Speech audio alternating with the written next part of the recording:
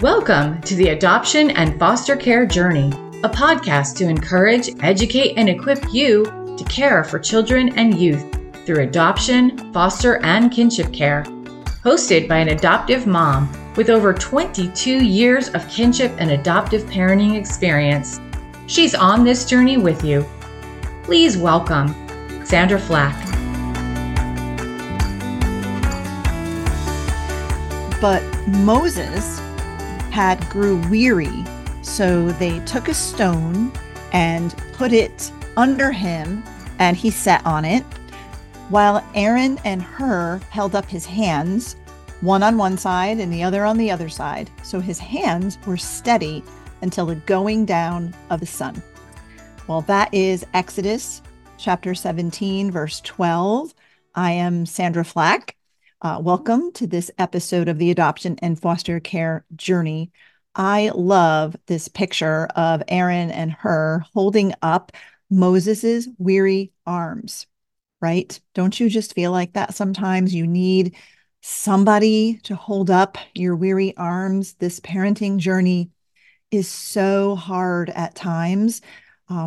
If you're an adoptive, foster, or kinship caregiver, you are parenting. We are parenting children with trauma histories, and so many of us are parenting kiddos who also have been prenatally exposed to alcohol or other drugs. Sometimes we don't even know. Sometimes they don't have a diagnosis, but we're parenting, and there's these really big behaviors that only get bigger and harder as they approach their teen years. Oh my goodness, we need help. We need encouragement. We need somebody to hold up our weary arms. And I'm thrilled to have a guest on with us today. And that is something that she does. She holds up our weary arms. So I'm so excited to have Kristen Eriksen on with us today. But before we get to our conversation, I want to let you know about some FASD resources that we have here. FASD, fetal alcohol spectrum disorder, is a spectrum of disorders that affect people who were prenatally exposed to alcohol. It affects 1 in 20 school-age children here in the United States, and a huge number of children in child welfare, in foster and adoptive placements. So I had the opportunity not too long ago to write a cornerstone article for our friends at Focus on the Family. And I even got to go out there last spring and record some video modules where I do a little teaching on FASD. And the article and the videos are all found not only on Focus on the Family's Wait No More part of their website, but also on my personal website, sandraflack.com. So I invite you to go over there and check that out. Would love for you to do that. The link to my website is in the show notes for this episode. You can scroll down to the bottom of the show notes and check that out. But we also have some more resources for parents and caregivers of those kiddos who may have been prenatally exposed to alcohol. So I hope you'll check out this resource. Natalie Vecchione of the FASD Hope podcast and Sandra Flack of the Adoption and Foster Care Journey podcast would like to invite you to join their Hope for the FASD Journey, a virtual support community for parents and caregivers raising individuals with an FASD, diagnosed or not. This faith-based community includes an online bi-monthly support group, a monthly VIP conversation, and a private Facebook group which includes a video devotional from Natalie and Sandra every Saturday.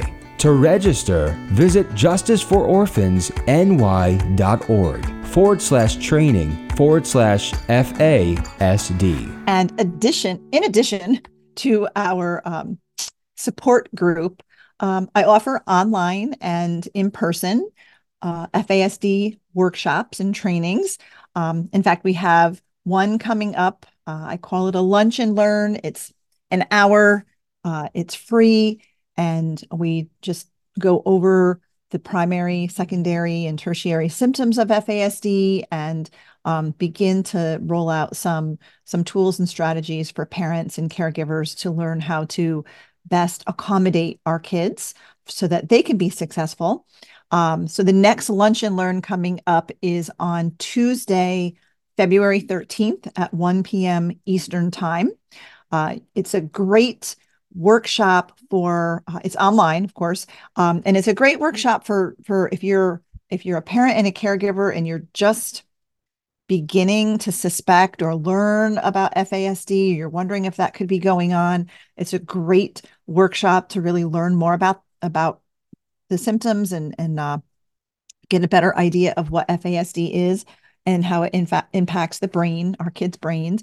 And but also, if you have a pretty good understanding already, but you're thinking your children's grandparents or babysitter or Sunday school teacher, youth group leader, next door neighbor, bus driver, adult sibling, anybody in your kiddo's life who maybe should have a better understanding so that they can understand your child better, and how to better accommodate them and work with them. It's a great workshop for them. It's free. It's an hour. I stay on a little bit longer, oftentimes to do Q&A for anybody who's needing a little bit extra. But it's a great workshop for that. So you can sign up and register for that workshop. It's free, but you need to sign up so you get the Zoom link. And you can do that on our website, which is justicefororphansny.org. And scroll down again to the bottom of the show notes for a link that will take you right there. I also want to just take a moment to ask you to subscribe, follow, like, leave a review, do all the things, whatever the things are for the platform that you listen to podcasts on. Because when you do that for this podcast, it helps others who are in need of encouragement and support for their parenting journey. It helps them to find us when they go looking for a podcast about adoption, about foster care, about parenting kiddos with FASD. So please do that. I would greatly appreciate it. And also, if you don't know by now, all of our episodes are also available on the Justice for Orphans YouTube channel. So if you want to watch your podcast, I invite you to go check us out on YouTube. And that's at the Justice for Orphans YouTube channel. So all of those, our podcast episodes are also there in video form. So let's get to today's guest. Kristen Eriksen has been a nurse for over 35 years, including pediatric obstetrical nursing and early intervention developmental services, with a recent focus on school nursing. Her personal story of raising twins with FASD since infancy has led to a new and different career path, which we greatly appreciate. Kristen began working with MassFAS since 2022. MassFAS is a Massachusetts-based organization providing support and resources and help for parents raising kiddos prenatally exposed to alcohol. And Kristen also joined the FASD United Family Navigator Support Team last January 2023. And if you aren't aware of FASD United, they are the national organization on all things FASD. My nonprofit, Justice for Orphans, is an affiliate member of FASD United, so I highly recommend you check out their website as well. And we're going to learn about Family Navigators today, and that's a huge helpful resource for all of us on this journey. So please welcome Kristen Eriksen. Hey, Kristen. Hello, how are you today? I am doing great. I know we're Awesome. like our states, we're neighbors, sort of. You're in I Massachusetts. know. I'm in New Right. York, and we've And connected so much through I know. through And I FASD think, United. are you in Eastern New York?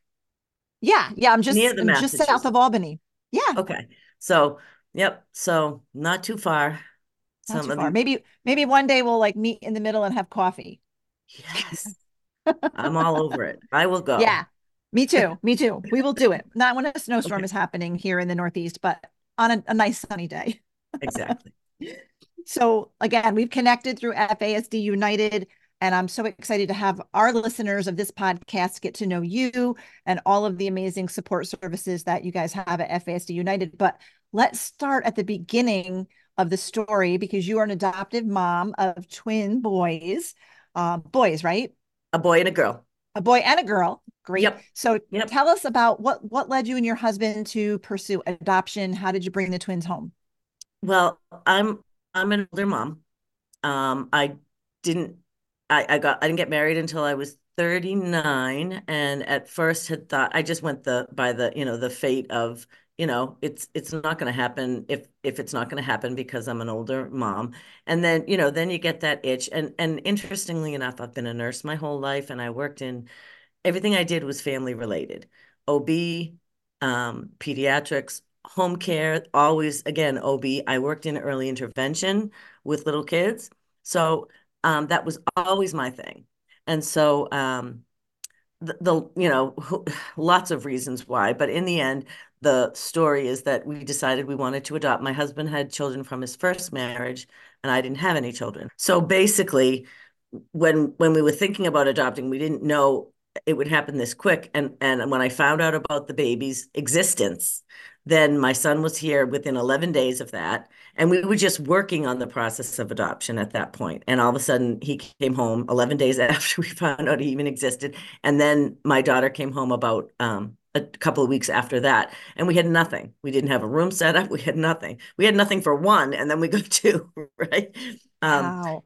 but yeah, it was a very long, interesting story, but it's one of those things that tells you it was meant to be. And Yeah. we were shooting for adoption from China for a little girl, and then it was boy girl twins. So my son's name is Benjamin, which is a gift from God, Aw. because he was the extra one that we didn't expect, Oh, the wow. surprise, even, but anyway, so and they had a rough intrauterine life, and we knew that. And I'm a nurse, but I was not, just like all the professionals we talk to, you learn about FASD, but you don't know everything that you need to know. Yeah. And so, we were more focused on, they were very premature. They only weighed 2 and 3 pounds, and they had a lot Wow. of medical issues, and they were premature, and feeding, all the things that go with FASD, but they also just go with prematurity. And we knew more than anything, it was drug exposure Wow. in So utero. how old were they when you actually brought them home? They were newborns. They They were came home newborns. from the hospital to us. Yep. Let's see. I think it was about 3 weeks after. Ben was like 3 weeks old, and Charlotte was about 5 or 6 weeks old. Wow. And they're twins. Yep. And did they come with a diagnosis? Did you know that there was prenatal exposure? Well, sort of. You know how you only remember so much about what they say, and we had not even gone through all of the training for foster to adopt. We were in the process of it, but I I know that it was mentioned, but again, it's not tested for, and it's not stressed. So and I felt like, oh, I'm capable. I worked in the special care nursery. I know how to handle this because I've taken care of them. I know how to handle them for 3 days. The 3 days that they're Different in the when you're hospital, mom, right? right? Right. And there was so much to deal with just the regular, all the stuff they were going through, that they didn't get a diagnosis till they were 10. Wow. So Yeah. what were as they, I mean, they were preemies, so there was Right. all of that, but as they grew until the point they were 10, what were the symptoms and signs? What were what were those behaviors that they were exhibiting that were Right. leading you to realize what there's something else going on?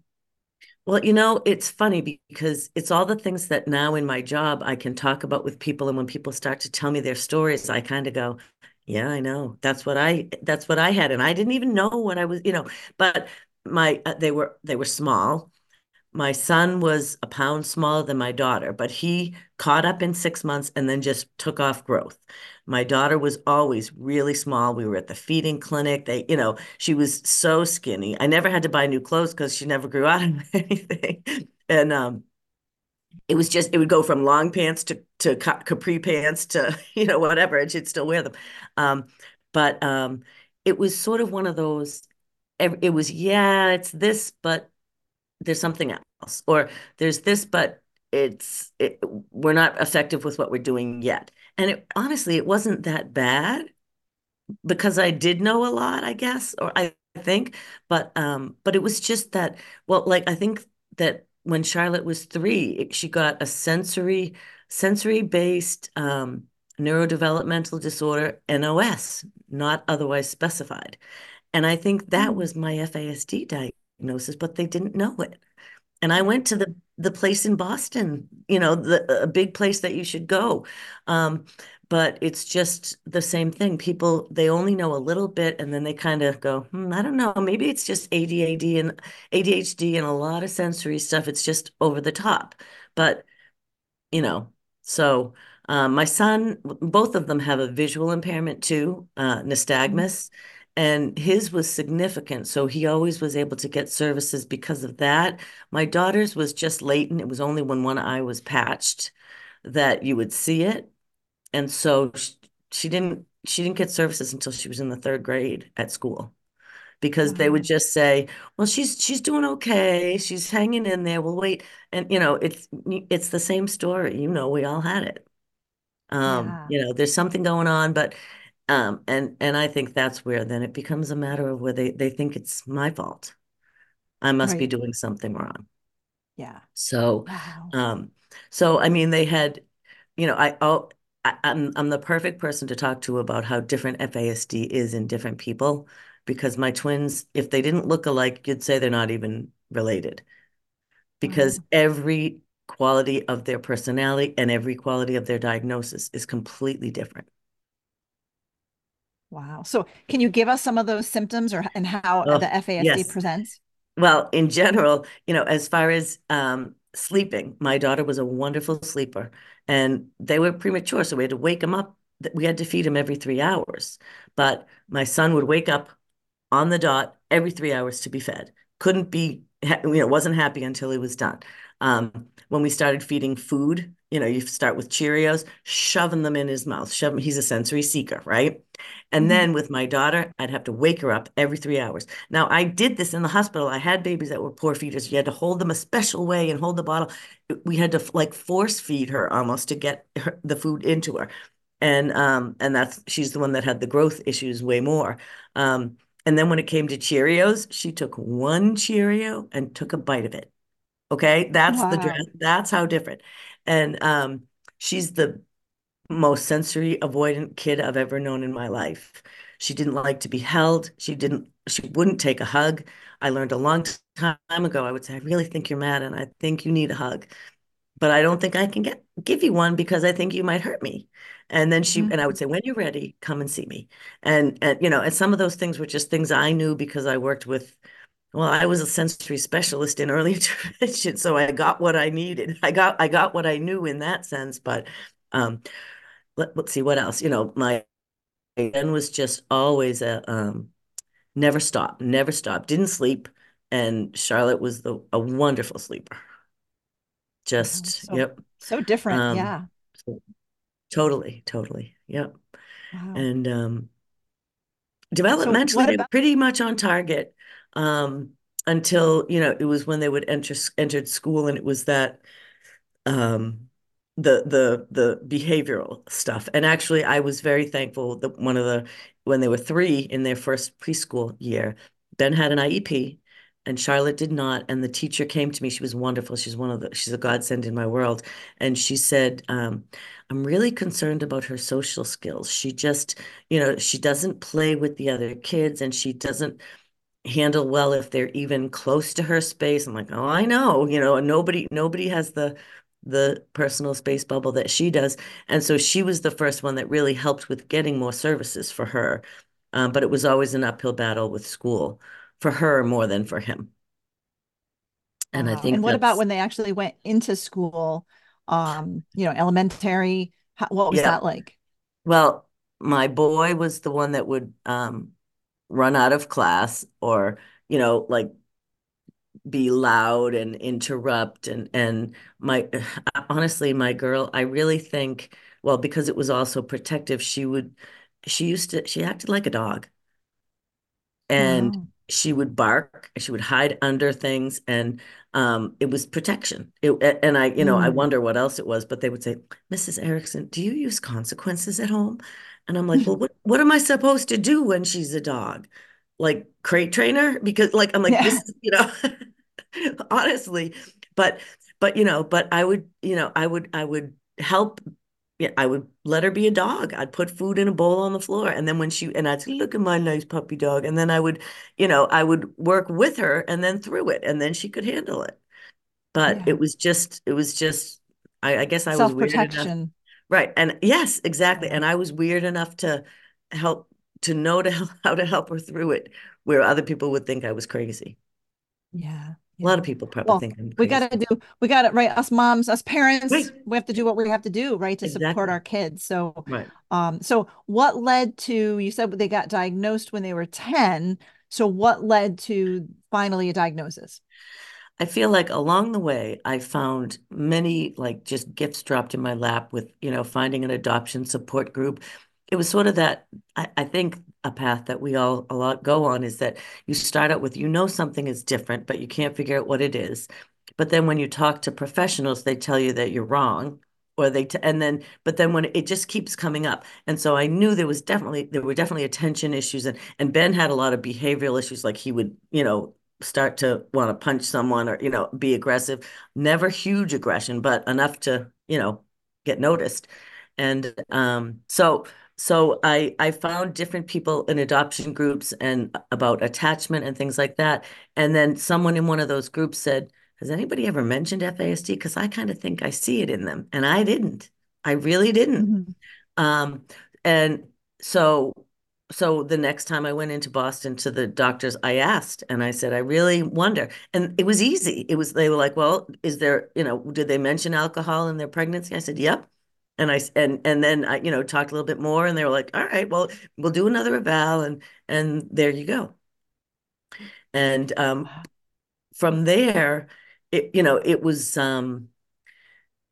was so hard because people didn't understand it. And you'd say, Yeah. well, they have FASD. And they would say, well, yeah, I get it, but they're still doing okay in school. So like it didn't change anything. And they Yeah. said they knew about it, but they didn't. And Right. honestly, it was one of those, I found so many places to get training and more information. And I just never stopped sharing. And it would just be subtle things. And it would be, just I found this and this might be interesting. And it was in middle school for um, my kids. They were out of district, that they had been placed out of district. And to be honest with you, here's another piece of the story that would drive me nuts. But they came to me, the people at the meetings, like with a tissue box and like ready to hold my hand. Mrs. Eriksen, we're going to talk about how we think we need to place them in a different school. And they Mm. thought I would be all upset. And I'm like, are you kidding me? I'm happy. You're not helping them here. I want that. Of Right. course, you know how it's a double-edged sword, but anyway, so they were at a different school, and one of the clinicians, this was during COVID when everything was meetings online, and I'd be at meetings and talk, and I'd get the eye rolls from people. And then one of those clinicians, at least a year or so later, said to me in an email, I still have it. I'm so sorry. I need to apologize to you. And I want to thank you for continuing to share the information that you did because I get it now. And she even said, she goes, I know I was one of those people you talk about rolling their eyes at you. And yet now I see it and I know how to I see it in your children. And she became like one of my favorite persons at that school. Aw. And of course, then she took another job. So Yeah, of course. So you did something similar that that I did is when when you realized, okay, this is definitely what's going on, and you say you took a deep dive into right. FASD, got Yep. training, got all the information. So where did you go to find that? Where didn't I go? I mean, I started with Mike and Kristen Berry. Yep. Um, Honestly Adoption. And they have FASD, but they have other things that are such a clear piece of the picture too. And so that was awesome. And I was in their coaching group and I actually went out to their home, which is now their Oh, beautiful wow. farm, but it was before it Yeah. was their farm, but they hadn't done it over the way it was done. And I had dinner with them, me and Wow. a group of other people, another friend from Massachusetts who actually was in that group too. And and then I found them all and I've signed up for everybody. I'm in. Do you want me to just list all the different ones that I'm in or Yeah, go just ahead. I mean Yeah, go Eileen ahead. Devine, I'm in her group, I'm Yep. in Jeff Noble's group. Um, let's see, I'm in the Facebook groups. Um, Proof Alliance. I learned a lot of stuff from Proof Alliance Yeah. because they had so much more stuff. So anywhere I could go. And then, Yeah. then the FASD collaborative came along and I found that. And so like there's no place I didn't look. Wow. Did you check out Facets? I did, but you know what? I didn't understand that as much as far as knowing how to, like, I wanted to do it, but well, you know what? Everything costs so much money. And so then after a while, I'm Yeah. like, okay, I got to figure out which one to do. And I Yeah. haven't done facets ever. And I Yeah. know I should. I really want to. Yeah, because I mean, I've interviewed all of the people that you mentioned on this podcast over the years, and then Proof Alliance is a website that I was going to a lot. FASD Yep. United. Yep. Natalie Vecchione was a big help to me. She and I had been friends, and Yes. she had started her podcast, um, And Hope Robbie. FASD Hope, and Robbie Yep. Seal. So Yep. I was started connecting with all these people, and then I discovered Facets, and I remember I remember sending a message to Natalie like, what do you think of facets? Should they're offering like a 6 week thing? And so she said, yes, do it. So I did it. And it was remarkable. To me, it really helped equip me with the skills and the understanding and being able to accommodate and understanding the brain, and how it affects the brain. And after I took a 6 weeks with the 6 week training with them, I began to realize I want to educate, like every adoptive and foster parent needs to Yes. know this because Yep. most likely their kids are coming into their home with this. They're not diagnosed, they're misdiagnosed, and we need to better support. So, and because my platform, I have this podcast, I'm speaking with adoptive and foster parents all the time. I wanted to be able to reach out and um, be a Right. resource for them as well. So I Right. went on and became a facilitator of the Facets neurobehavioral model. So it all these things come together, Yeah. and we're all able to support our kids, and it's great. So, but I do find as parents, that's what we have to do. We take that deep dive, we learn all we can because now we're having to educate the educators, right? Everybody that's Exactly. working with our kids, we have to Yeah. help them to understand it because they don't. Right. Right. Yeah. So I think I ended up probably, I was on that track. And before I got as far as saying, yes, I should try facets, um, I found the local Massachusetts FASD affiliate. And it was kind of weird because it's when I worked as a school nurse, because I did that too. And we did trainings about SBIRT, which is interviewing children for high risk behavior in schools.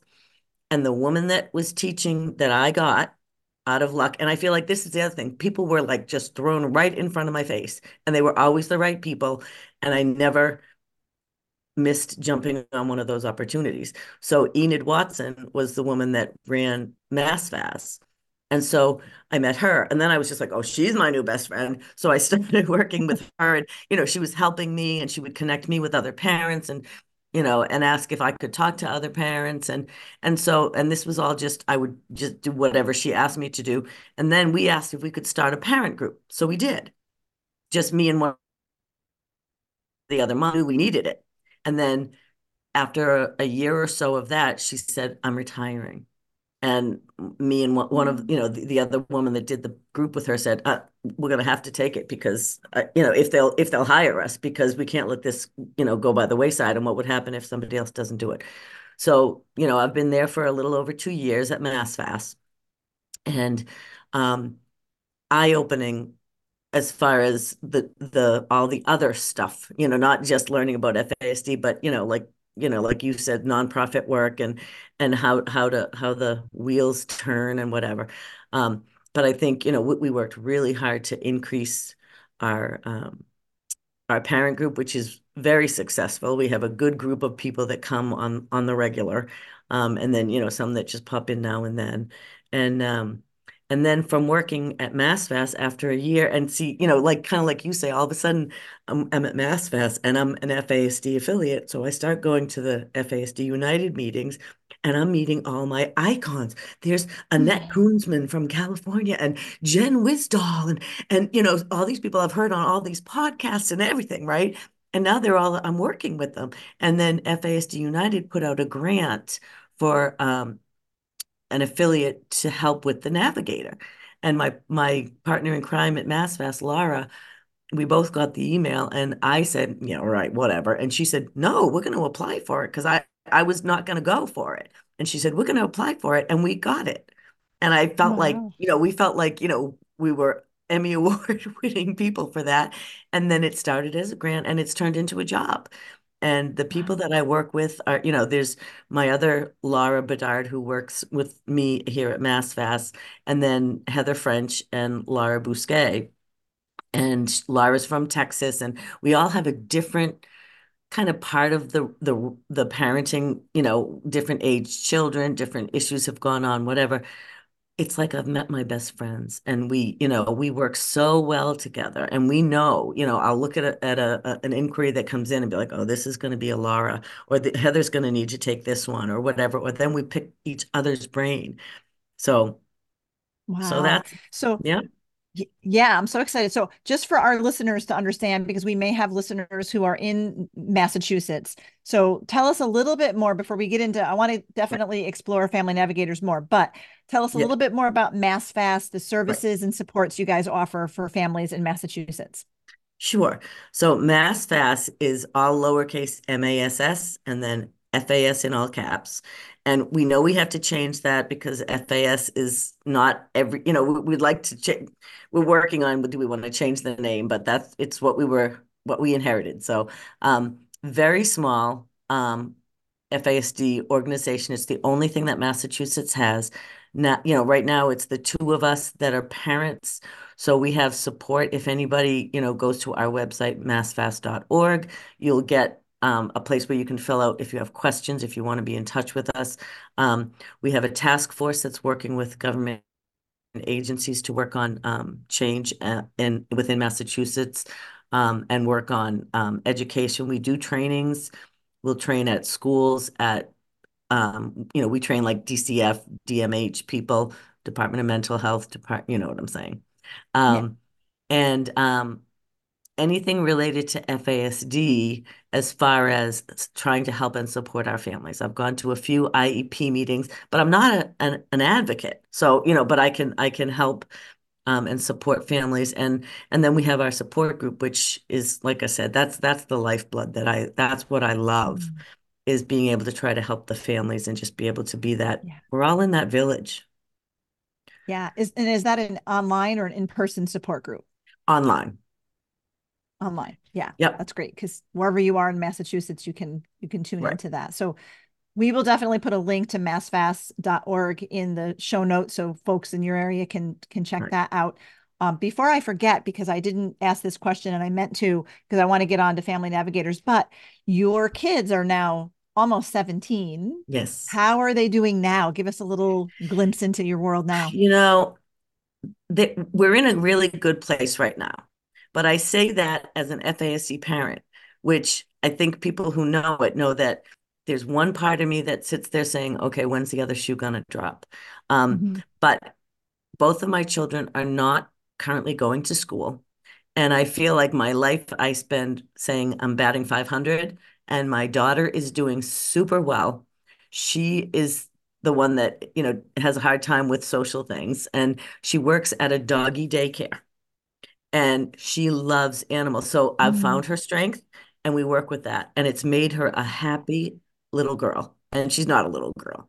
But she also, we just talked about it yesterday. She's learning things there, like they needed help fixing a dish disposal. And she learned how to do it with the grandfather. It's in a home and it's a friend of mine Mhm. who understands. So I trust her, I trust her with my daughter, and that's huge. Yeah. And she does the schedule with the dogs, and I mean, like she's learning all her life skills through doing it. So it's an interesting unschooling or homeschooling way to do things. My son is also home, but he was the reason we switched to unschooling because he was refusing to go. And he's been through a really tough last year with depression, Mhm. sleeping a lot, being up all night. He's always had the trouble with sleep, but he also lost a friend to a drug overdose. Oh. Um, and so that's just been made it really hard for him. So right now he's actually kind of coming out of it, but it took a year, and it's been the Mm. hardest year for me. Yeah. because it's more of a matter of just thinking, how am I going to get him back, and what's he going to do? Where's he going to head? And all that. So in the he has a new girlfriend, and that's another That's good a but whole nother challenging thing. thing, right? Yeah. But it's really like I was talking to her mom, and they don't want us to be in touch with each other. The two kids don't want us to know each other, but we do. And I have, like I said, I brought him over so they could go skating in Boston at Boston Commons, and then he came home, and I texted the mom and said, he hasn't spoken this much to me in the last year as he Oh, did driving home from there. And, of course, then you think about, oh, what if this doesn't last? And if they, but it's really gotten him a little bit back, and it's getting him to a place where then I'll be able to talk to him again. And yeah. so that's where we're at now. But and I think it's extra hard because he was my social butterfly, and he was attached to my hip. And Mm, now yeah. not. And Yeah. and that's Yeah. hard, and it's hard Yeah. for me. Yeah. It's not about me, but It's so, well, our mama hearts, right, right. are so attached to our kids. And, I've got one of my sons is 20, and like he's 20 and he's all of 5 foot 1 inch, 97 pounds soaking wet, right? He's my tiny guy. Um, but he is working, and he is a volunteer firefighter to the best that he can do that, with size and whatnot. But he was always, as a little tiny cute, lovable guy.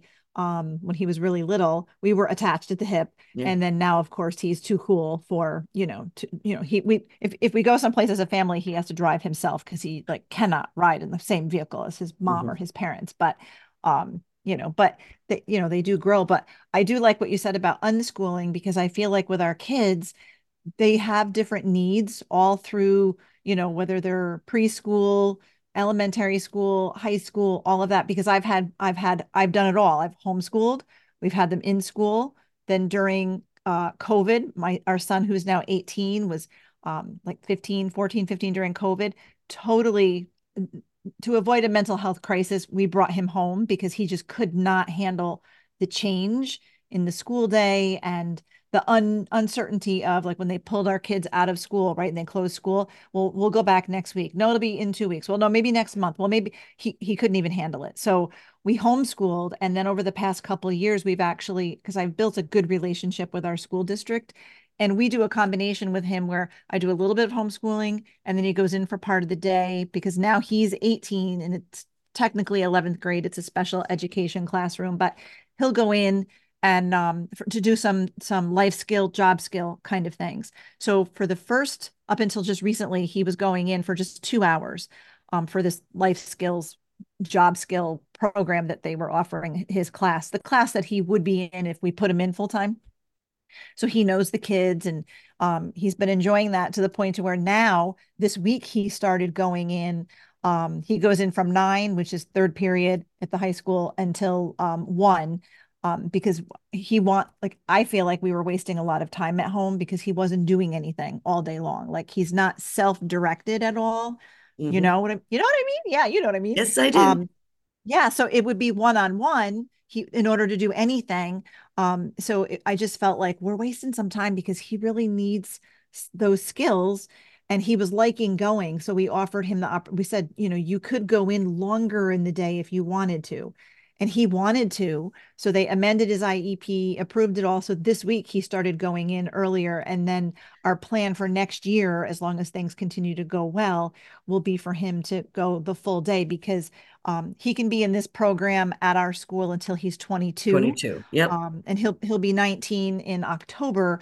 So we want him to be able to do that, and have more of the work-based learning kind of thing. So far so good, but we always have to be able to pivot if it's not working for our kids and it's causing more harm than good, mental health wise and all of that. We have to be able to make that call. Exactly. Well, and I feel Yeah. like that's what I've done in my whole life with my different jobs, the different Yeah. schedules I worked in, and that, but it's lucky that I could do that. And then what you're talking about with your son is exactly what I hope I get to with Ben. Because, he's always been, he loves to do like landscaping or outdoor work. And, when he does when he's more like he used to be, he used to shovel our whole yard, the lawn, the driveway, everything. And now he doesn't even want to shovel just a path to get out the back door. But it's when I get that part hopefully somewhat back, I know he needs to do something that's, hands-on work. And if I can Yeah. find a way to make that arrangement with school, because if I found the doggy daycare for Charlotte, and I know that's Yeah. the It's perfect great. thing. I got to find something like that for him, but I think it's probably going to be through school for some sort of, vocational and life skill training. And but he has Yeah. to be ready for it. I didn't think it would Yeah. take a year to even feel like we could even, I don't even feel like we're ready to broach the subject, but but I know that's what I'm hoping is the path, the way that it goes. Yeah. And we have to, time will tell, right? With our kids, you just Right. never know. And I know one of the things with my son is he compartmentalizes things, or at least that's how I describe it. So when I found out at a recent parent teacher conference that, the teacher said he's great at washing dishes. And I'm like, wait, what? Because if I ask him to empty the dishwasher, he's like, well, then I'm going to run away. Like Right. he's like, there's no gray. It's black or white. It's either wonderful or it's terrible. And apparently emptying the dishwasher is up there with the end of the world. So, but he'll do things in school. And just recently we were volunteering somewhere, and we brought a shop vac to vacuum the space, and which he went into the garage, got ours, put it in the car. We got to the location, he took it out, brought it in, and I'm thinking, well, while I'm doing this over here, you can run the shop vac. And he was like, no.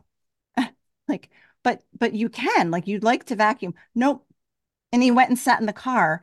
And but before he went out to the car, I said, but this is like life skills. You can do this. And he said, I only do that at school. So I'm like, it's that, that See? concrete And and yet, that, like, right, yeah, he can't right. do it for And me, but if it's at and school, he'll right. do it. Well, and those messages about, it's not about you, which Yeah. but Yeah. I know the same thing. If I, right now, because he's got a girlfriend, he'll almost do anything I tell him to do, because then it means he gets to see the girlfriend. But Right. but if I asked him on the regular, he'd say no. But also for my son, I don't know if your son is like this, but it's about processing and time with him. Yeah. Because for Yeah. years, if I say, all right, even if it's just it's time to have dinner, or it's, we got to go to the whatever, where we have to go, the answer is going to be no, or something that's, he's going Exactly. to balk. And then I used to give him a hard time. My husband sometimes still does, but, and now I just say, well, I just want you to know, give you some time to think about it. And I walk away, and up he comes, out he comes, whatever it is, Yep. he says not going to do it. But if I just give him that time to think, he needs to transition. He needs to turn his, Yes. take the tentacles Absolutely. out of what he is doing to get into what the next thing is. And then he's going to do it.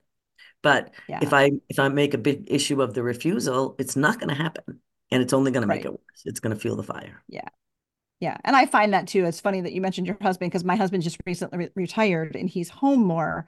So he'll be like, we're going to do this and then we're going to do this, and that whole like list of that verbal list of things, which, only gets a response of, my son will yell back, no, I'm not doing that. Or what do you want? And it's a yelling. So I'm like trying to back my husband up and say, you can't keep giving him information. Just give him one piece at a time, let him have a chance to process through that to give an answer, because if not, you're going to get that pushback. You're going to get the no, Right. or he'll yell, and you can just see my son's tension escalate because it's too much information coming at him at one Right. time. So yeah, there's that too. So gosh, every kid is different, but yet at the same time there's so many similarities Right. in Well, and that's the these thing symptoms. about, like I said, with my twins, I feel like I've gotten a lesson in all of that so easily, because any strategy I use with one does not work with the other one for the most part. Just doesn't. And so I got Yeah. to find another one. And so I have twice as many in my toolbox, which is nice. But, but I also think that, I feel like one of the things I've had to learn is to own my own piece of this. And Yeah. sometimes, and I don't even mean like it's that hard. I've always been I evaluate things too much. I can see both sides of everything. I always have been able to, and it sometimes drives me crazy. But my husband can't as much. Now, he was homesick with COVID recently. And now usually I'm home working from home and both the kids are here when especially my daughter gets up earlier. I spend a little time with her. I usually tell her if I have something that I can't right away. And but then this day we were both working, so we nobody paid attention to her when she woke up. And she got, she was triggered by that or grouchy right away. And she went off to do her thing. And then I was done with what I was doing. I said, Charlotte, honey, I'm so sorry. I wasn't here when you first woke up. I had my thing to do. There's nothing I can do about that.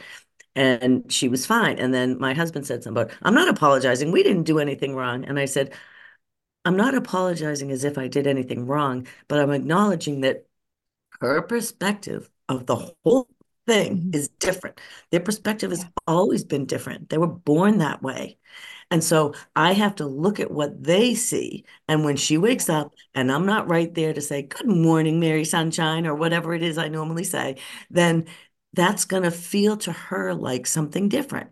I, Yeah. you know, and that's something that, like I said, I've been able to do way more than my husband, and that's all. Yeah, they do. They do different things that are different. For a long time, with the homeschooling, it was always me. I would in the morning we do math and reading, and then he would go off to school to this program. But with my husband, like I mentioned, is retired now. He's home, so there's been, we've been slowly transitioning where if mom has a call or a meeting, dad can do this, and my son is like, dad cannot do this. I'm like, yes, dad. Dad was a businessman. He can do math with you. You can read this page to him. Like there's not a lot that he's got to do in a day by comparison, but he's just starting to like go with that. But there was a lot of pushback because in his mind, mom did school, dad went Right. to work. So Yeah. like dad can't suddenly do school. That's a big change. And it took a while. And he's, not that he's thrilled with it right now, but he's being, he's submitting to it more if it has to be dad doing it. So they have a hard time with any kind of Right. change like that, and it wasn't a terrible change. It was a huge help to me. Our son didn't see it that way. Right. But so Kristen, let's talk about family navigators. So if a parent is listening, a caregiver is listening, and wherever they are in the country, they realize what are the resources in my state? Where do I go for help in the state that I live in? Who knows about FASD? And how do they contact family navigators, and what happens once they do? That's too much to answer. Well, in case you don't notice, I have the gift of gab, so that will not be a problem for me. Good. But Me the too. family navigate, as I say, and people don't always understand the sayings I say, I can talk a dog off a meat wagon. And so that's one of the ones. I want to find the business card. And instead, I got to find the phone number up here because I don't remember. But the Family Navigator program is a program set up for anybody who has any question about FASD. So that can be a professional through a school, a lawyer, a doctor, parents, individuals as adults who think or do have an FASD, anyone can contact us. We have a phone number that you can call, which is what I'm going to look up and find. But also, if you just go to the FASD United website, which is fasdunited.org, you can click on the navigator site, which is I think it's under Find Help. I'll tell you right now because I'm going to do it, except Okay. my computer is going to be slow. Um, it's under Help and Information, FASD Family Navigator. And so you can go there and there's a form you can fill out. And I know you're going to Like, put the links in. yep. So you fill out the form, fill it out to the best of your ability. And no matter what you put in there, then you send it to us and we'll get it on our um, computer and be able to get back in touch with you with any questions that you have. And we get so many different, actually, I feel like right now, what I can see, we can see the trends of the world of FASD in our job. And right now it's adults who are either not diagnosed or are diagnosed and but didn't really understand their diagnosis and need help, and they're trying to Mm, find something and they don't know where to find it. And we have such a collection. And like I said, when I talk about the skills, Heather French is the incredible finder of new information in 2 seconds flat. And we all have our different skill sets, but we have heard from, well, like I said, our numbers since we started, I don't remember the numbers in general, but it's all about the data to show the need. The need is so enormous. This past month, we've had more than 100 people contact us in the month of January. Wow. Um, and we find resources. We can schedule phone calls with families. We can then connect, sometimes we'll talk to like a therapist will call saying, I have a client who has FASD and I don't know what to do. And then we can send them information and say, share this with the family. They can contact us directly. And then we can, share information with them. And I share all the things that we talked about, the different places they can get training, the different places that they can find information. The health, the government supports in their state.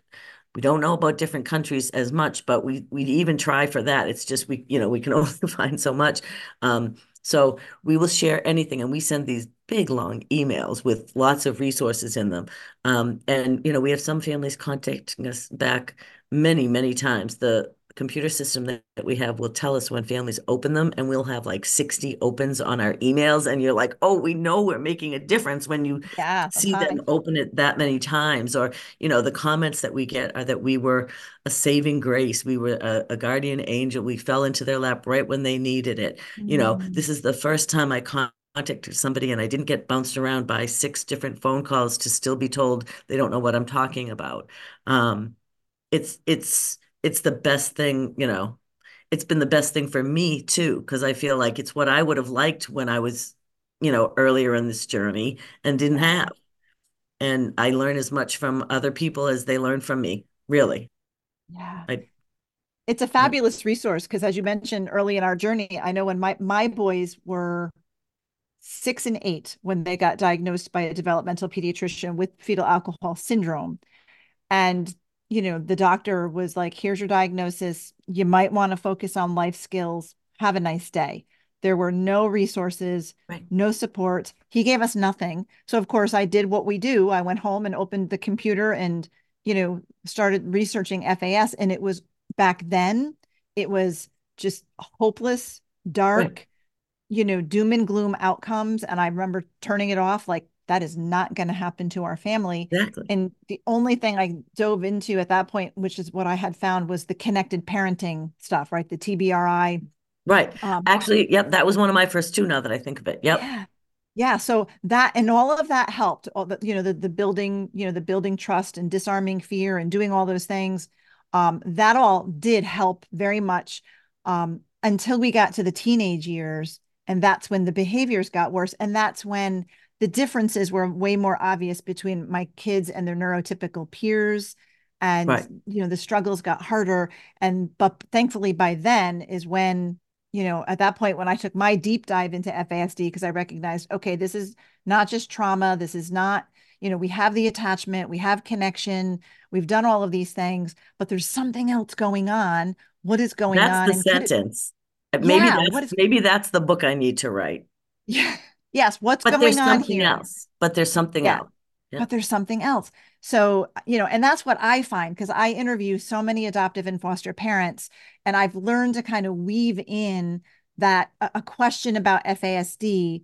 And oftentimes, oftentimes the family doesn't know, or the person I'm interviewing doesn't really know anything about FASD, but they'll say, no, but, and then they kind of rattle off a whole list of things, which are really, as you and I know, primary symptoms Right. of FASD. So I recognize that, people don't know. We don't know what we don't know, and so many parents don't know. Exactly. So, And the physicians don't know. And and they that's don't like I know. said, that's the thing. And I've talked a lot lately. I feel like I'm beating this one like a dead horse, but there's another phrase I'm using. And see now you want to know why my kids have a hard time understanding me? Might be right there, right? But that it's not stupidity, it's ignorance. But it's something that like I think a lot of people are too proud to admit. I don't mind saying I don't know about something. And if I don't know about it, I'm going to help, I'm going to find out. And I think, Yeah. look at all our parents. That's exactly what we all do because we know that. And it's hard when you come up against professionals. And yes, they have had all this certain knowledge or whatever. But if they don't say, you know what, I got to look into this more, like that clinician I had who finally said, I thank you so much. I was a jerk. I was the one that was rolling my eyes at you, and I know it. But now Yeah. I understand. Yeah. And you know, it's just challenging because it's so such hard work and it's so much Yeah. extra hard work that we have to do because of the ignorance factor. Yeah, that's out there. But thankfully now we have wonderful resources, especially FASD Family Navigators. So we will put a link in the show notes to be able for our folks to be able to find Family Navigators. And it's just filling out that online form, and Exactly. somebody actually contacts you back when you do that. Right. You have a choice in there. You can say you want a phone call, you want a text, you want an email. I usually try to make a phone, try to make phone contact. I might send an email first with information and then say, let me know when you want to schedule a time to talk. Um, Not everybody wants to talk. I do. I So, you know, but it's something that I just kind of put out there, I share information. I say you might have questions and, we're here to help with it. Yeah, Yeah. that's great. And then you're able to connect them say their state is, well, I live in New York. If their state is Right. in New York and they reach out to Family Navigators and they're looking for resources or help or training or anything, do you point them to the resources Yes. in their particular state? In their state. Yep. And we're Okay. trying very hard to, have a better relationship with the affiliates to understand because you're all so different. And like I've kind of Yeah. talked a lot about how we're going to probably change the name, but the affiliates, they're not branches of FASD United. And I think that's what Yeah. it kind of comes across as. But like your organization is so different, you're not a diagnostic clinic, but like, Right. so we kind of even, and I'll even say this is a foster adoption support. So they're going to have some things, but it's not a place to get a diagnosis. It's a place to learn Right. more. Yeah. And, I don't know about all of the affiliates, so we're learning and we want them to learn more about us so that we can collaborate more together because the more we all do together, the better it's going to be. And we're looking at, like you said, government things. What is there available for educational supports? What are the laws around education, like in California, where they have that Yeah. OHI, that they just got. Um, and then how, what there is for other supports trying to get Medicaid waivers or whatever else is available. Yep. Yeah, no, that is great because it's different in every state and it can be very confusing for a parent or caregiver or even an adult with FASD. And I know you and I talked a while back about the fact that there's not enough in New York. There's a fabulous clinic out in Rochester, right? Dr. Christy Right. Petrenko Right. runs that, but there's nothing else really in the whole state of New York other than going to Rochester. I think Dr. Douglas Waite in the city is Right. retiring. So my big, hairy, audacious goal as an affiliate or, even just as a parent, I want to see an FASD diagnostic clinic in Albany, New York, which is the capital of the state. There absolutely has to be one. So that is a big dream of mine, and I hope that I'll be able to be influential in getting that off the ground because Right. there needs to be Well, a and place for diagnosis right. and That's what we're treatment talking and about support. in Massachusetts. We don't have one. Yeah, There, we need that too. And those are big deal goals that we need. And yeah, that's the stuff we're all trying to work on. That's what we do with our task force. We're trying to get everybody together and say, how can we make this happen? And yeah. also, as you know, the silos in government, you know, the Mhm. mental health system says, oh, well, it's not mental health, it's developmental, it's an intellectual disability. So then you go to the intellectual disability part in your state and they say, well, there's a lot of mental health going on. And so it's not owned by anybody when it really needs to be owned by everybody. And the same with Everybody. the Yeah, schools and yeah, DCF and, the foster care system. So it's, that's the kind of, but that's a whole different level. That it's almost like you're not even delving into what FASD is all about. It's just getting people to understand that it's a disability that needs help in every area available Yeah. and it's not, people don't know it. Yeah. So, Well, we're yeah, trying to make a difference there, right? And we're getting the word out. right. So Yep, grateful for the work that you're doing, Kristen, in Massachusetts, as well as through Family Navigators, supporting families and individuals all across the country. You and exactly. I could talk forever. We both have confessed we have the gift of gab. Um, Yes. but as we wrap up, I always love to leave our listeners with some words of encouragement. So, knowing that they're primarily adoptive and foster parents, many are parenting kids that were prenatally exposed as well. Kristen, would you offer us some words of encouragement? What would you say to a parent listening? But one thing I can say, and I don't want to separate adopted parents from biological, but in this case, I have to. Um, I think that the biggest damage that we've done in our society is to think that the answer to a child with challenges is that we can find a new home and they'll be all set. And we don't then Mm, realize all the other pieces that they need. I think that the adoptive parent community is probably by far the most qualified parents I've ever met. And I'm going to include myself in that. Let's just do that. But the bottom line is you don't go into this just, easily. And then most of the time you're told that you're wrong and you're told that you're doing something wrong. And don't let that happen to yourself. And don't should on yourself. You should know more. No, when you know more, you're going to do more. And that's what we're all trying to do. And we've all had to do it alone. And we're trying to make it mm, happen that we can do it together. I think yeah. that's Yeah. one of the I things think, I say. And like I said, yeah. I don't want to say that to be it's not to be disparaging of biological parents. The biological parents that I have met are again the most incredible people I have ever seen. But it's almost like there's just two different aspects of that Yeah. to discuss. And for your group, that's what I say. I just feel like, and we get beaten down so much. Um, and, if you don't understand the attachment and the trauma and the learning disabilities and the trying differently Mhm. approach that we have to do if we're going to make our children be able to survive in this world, then, I don't Yeah. know how to end It's that so sentence. important. Yeah. Yeah. We have to be able to have an understanding of all of that. Um, and we get weary because we're not understood. We're up against so much. We have to go to battle sometimes it feels like every day with our kids, whether it be with the Yeah. school or resources and programs and agencies and all of those things. It's hard and we do get weary, but Yeah. it's so wonderful. The FASD community by and large is incredible, and I believe that Family Navigators is a key part of that now, and we're just so grateful for all that you guys are doing on behalf of families and the whole FASD community. Thank you. Yeah.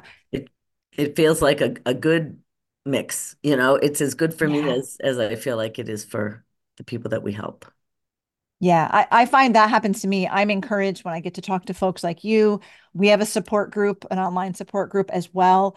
And it's just so encouraging. I look forward to being with the other parents because we're all on this journey. We may have different, kids in different ages and stages and places, and we're all, facing some different things, but we all can understand how hard the journey is, and we need each other to encourage one another. And I opened up the show with talking about having our weary arms lifted up. Kristen, you and the folks at Family Navigators are doing an amazing job at that. So Awesome. thank you so much for all you're Thank doing, and you. thank you for And being on the show. I feel lucky to know you too. It's just, I know all the hard work that you're doing and um we need to be in this village. That's all there is to it. That's right. It does take a village, doesn't it? Exactly. A Yeah. different village than we ever thought, but Yeah, yep. Yeah. absolutely. Oh, Oh, awesome. thank you. Thanks Thank for you being with us so much. today. All right. Thank you too. Wow, what a great conversation with Kristen Eriksen. I'll confess that after we stopped recording, she and I kept chatting for another half hour and could continue to chat. We were having a fabulous time, but um, I hope you really were encouraged by her story, and about all the supports that there are actually out there for those of us who are on the FASD journey, whether you're just discovering that or whether you've known it for quite some time. I know Kristen and the whole team of Family Navigators are just such a huge and wonderful resource. I hope wherever you are listening from, if you feel like you need to know more about the resources in your state, if you just need someone to talk to for some guidance, reach out to Family Navigators. You can find them at fasdunited.org. We will put a link in the show notes so that you can find that really easily, and I highly recommend that you reach out to them. As a mom of teens myself with FAS, I'm also a facilitator of the Facets neurobehavioral model. I want to support you too. I know many of our listeners have reached out, are part of our support group, are part of our, have taken some of our workshops. I offer the coaching as well. So I hope you'll reach out to us too. All of our resources that I offer are on our website, justicefororphans.ny.org. So I hope you'll check that out and follow us. Find us and follow us on social media. Justice for Orphans is on both Facebook, Instagram, and LinkedIn and YouTube. And you can find me, Sandra Flack, and all of those places as well. And so I hope that you will reach out, stay connected, and tune in again next week. Thank you for being on the show today, listening to this episode. I'm grateful to have you along for the journey. Thank you for listening to this episode of the Adoption and Foster Care Journey podcast, brought to you by Justice for Orphans. We hope you were encouraged today. Please be sure to subscribe to this podcast and leave a review, and share it with your fellow foster and adoptive parent friends so they can be encouraged too. Be sure to find and follow us on Facebook and Instagram at Justice for Orphans. And check out our website for vital resources at justicefororphansny.org.